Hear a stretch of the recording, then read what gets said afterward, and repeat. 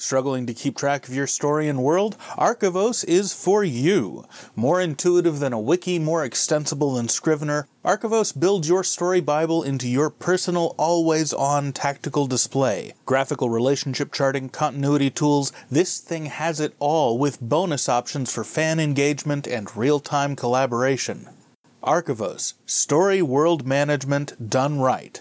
www.archivos.digital. That's www.archivos.digital. Welcome to The Everyday Novelist. My name is J. Daniel Sawyer, author of nearly 30 books, more than 30 short stories, and numerous articles and scripts and essays, coming to you from up in the crow's nest with my spyglass on this daily voyage through the dicey waters of business, craft, learning, and art in the writing life. Welcome to The Questions, episode 983.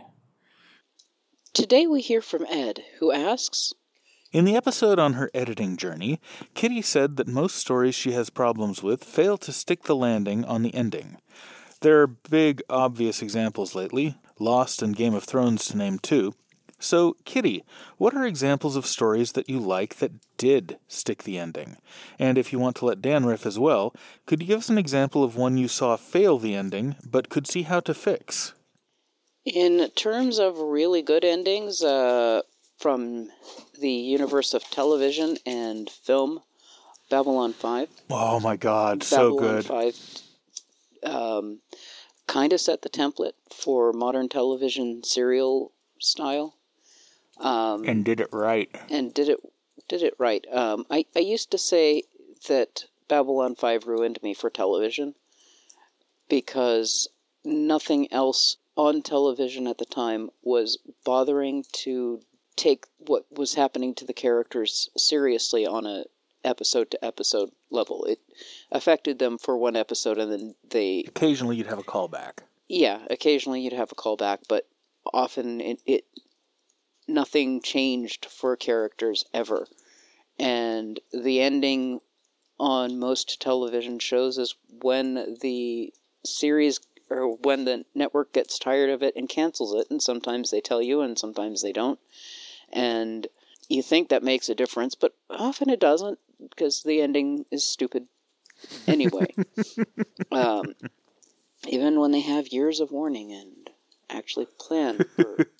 Are you talking about anything specific? No, I'm not.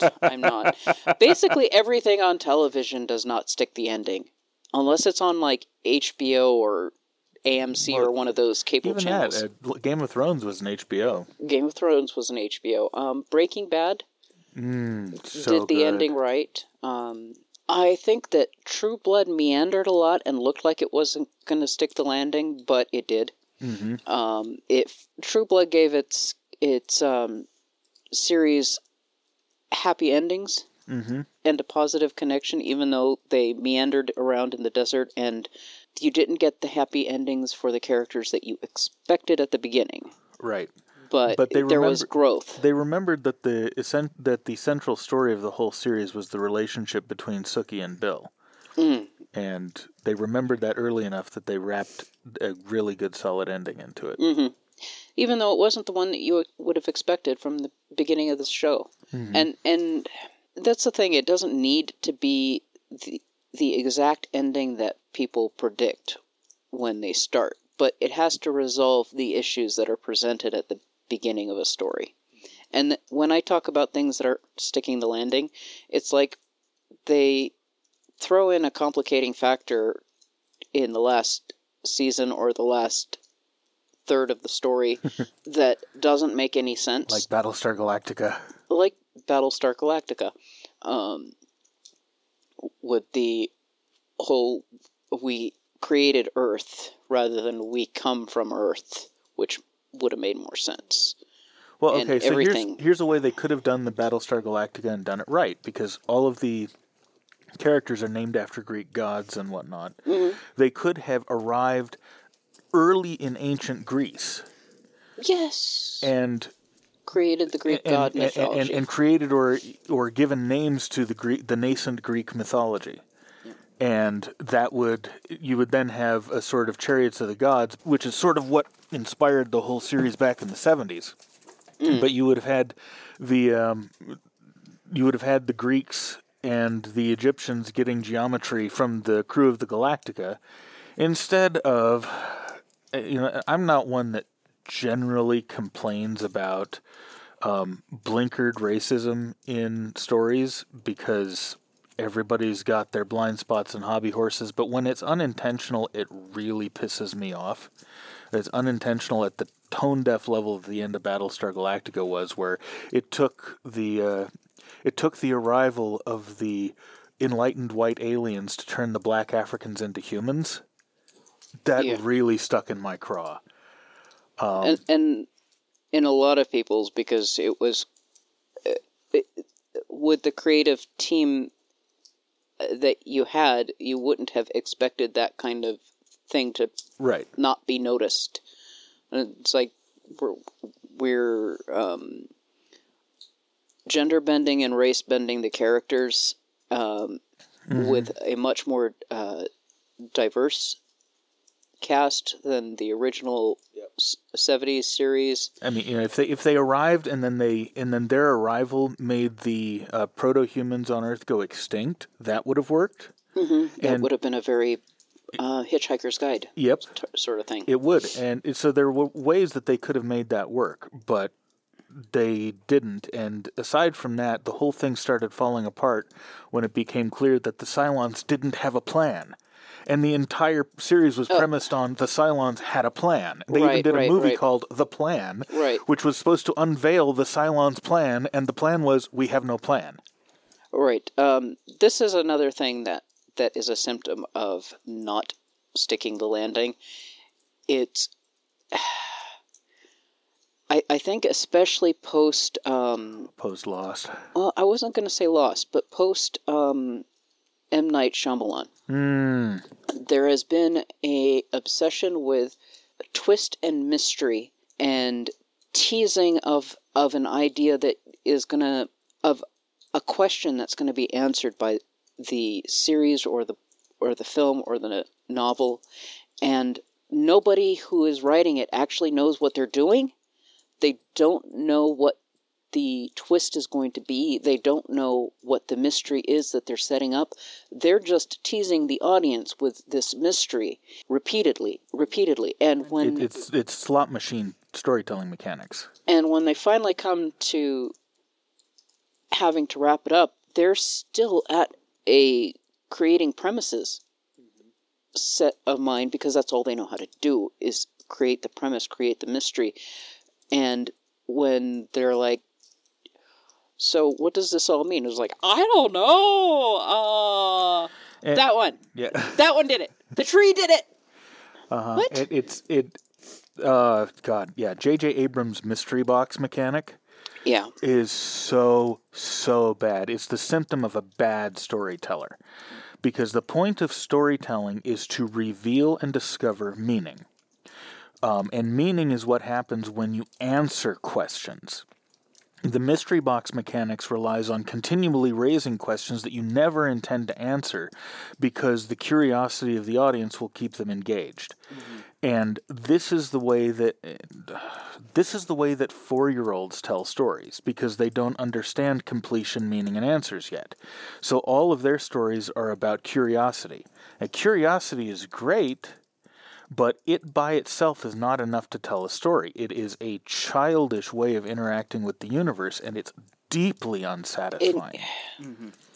Waiting till the last minute to figure out the answer can work for the novelist, because... the novelist can go back and tweak it. Yeah, you can go back to the beginning. Agatha Christie famously did this with her whodunits. She figured out whodunit at the very end, and then seeded just enough that it would be satisfying at the end that was the killer. And you can do that if you haven't already published like 10 seasons of television or something like that, or 8 novels, and you've figured out what's going on in the 9th Right, but if you're doing a release along the way, you have to have at least a rudimentary idea of where you're going to end. Mm-hmm. And the difference in how it works really shows in the finished product. You go back and you rewatch Battlestar Galactica. The first 2.5 seasons of that were really good, and the first season was really good. Really top-notch episodic storytelling. But you can't go back and rewatch it. Once you've seen the ending and how badly they botch it, it spoils everything beforehand, because you go back earlier on and you can see all the threads that were dropped. Yeah. Whereas with something like Babylon 5 or Breaking Bad, and to varying degrees, so in Babylon 5 he actually had a very strong direction where he was going, and he had to change it along the way because of studio interference. And actors leaving and dying and whatnot. But he still got to where he wanted to go. And when he had to make a major change, he paid off the threads that he had been intending to last all the way through.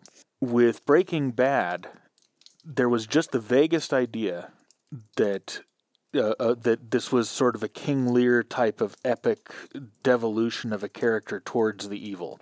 But even that was enough of a direction that they were able to spot the important threads and pay them off all the way through. And that's the key to sticking the ending. You have to answer the questions that were raised in the first third of the story. Yeah. Yeah. What are some movies that stick the ending really well? Or movie series that stick the ending really well? The first and only the first trilogy of Star Wars. Mm-hmm. I disagree. I think the prequels did as well.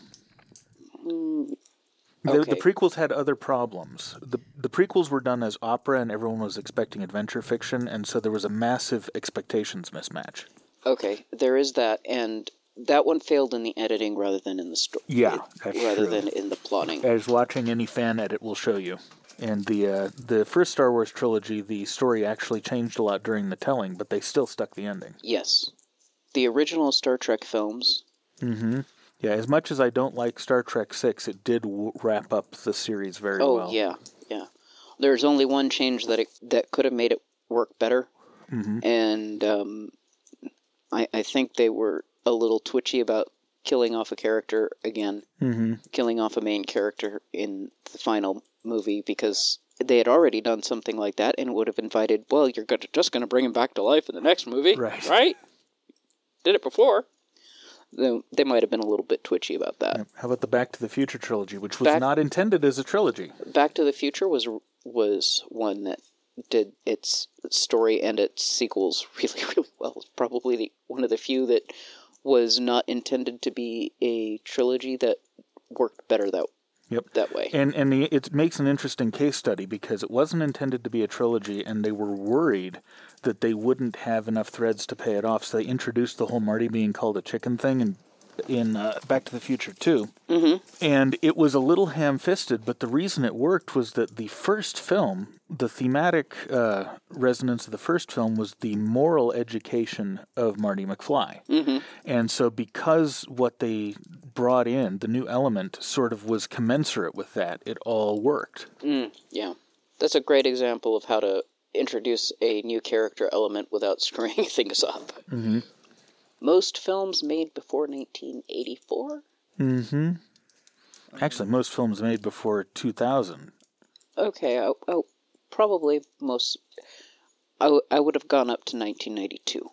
Yeah, but you'd forget 1999, the year of American Beauty and Fight Club, and maybe the greatest year in the history of film. Okay, so maybe any movie that was made before some idiots flew a plane into the World Trade Center. That ruined everything.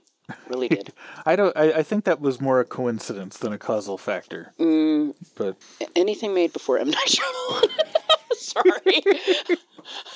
Actually, The Sixth Sense worked. Well, if you don't look at it too hard. He cheated. But you talked about twist endings that worked. The Usual Suspects. The Usual Suspects. But the rest of M. Night Shyamalan stuff is like, what was the point of that twist? Yeah, not that didn't make any sense. You just put a twist in there to put a twist, to be able to say, it's a twist! That said, I did like The Village. I thought The Village was a coherent, well-told story. It was a little obvious, but it was interesting. But everyone hated it because it was so obvious. The Scream films. All of the Scream films stuck the ending really well. Yes. And Scream 3, which was arguably the weakest of the series. We haven't seen Scream 5 yet, but because it's not out yet. But it's still stuck the ending very well. It completed the character arcs.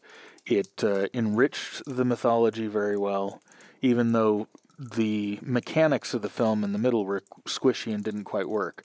The overall thematic threads, character threads, and everything else worked beautifully. I think that's about all we have for this. All right. Well, it's your question, so you get to take us out. Well, that's it for now, and we'll see you tomorrow.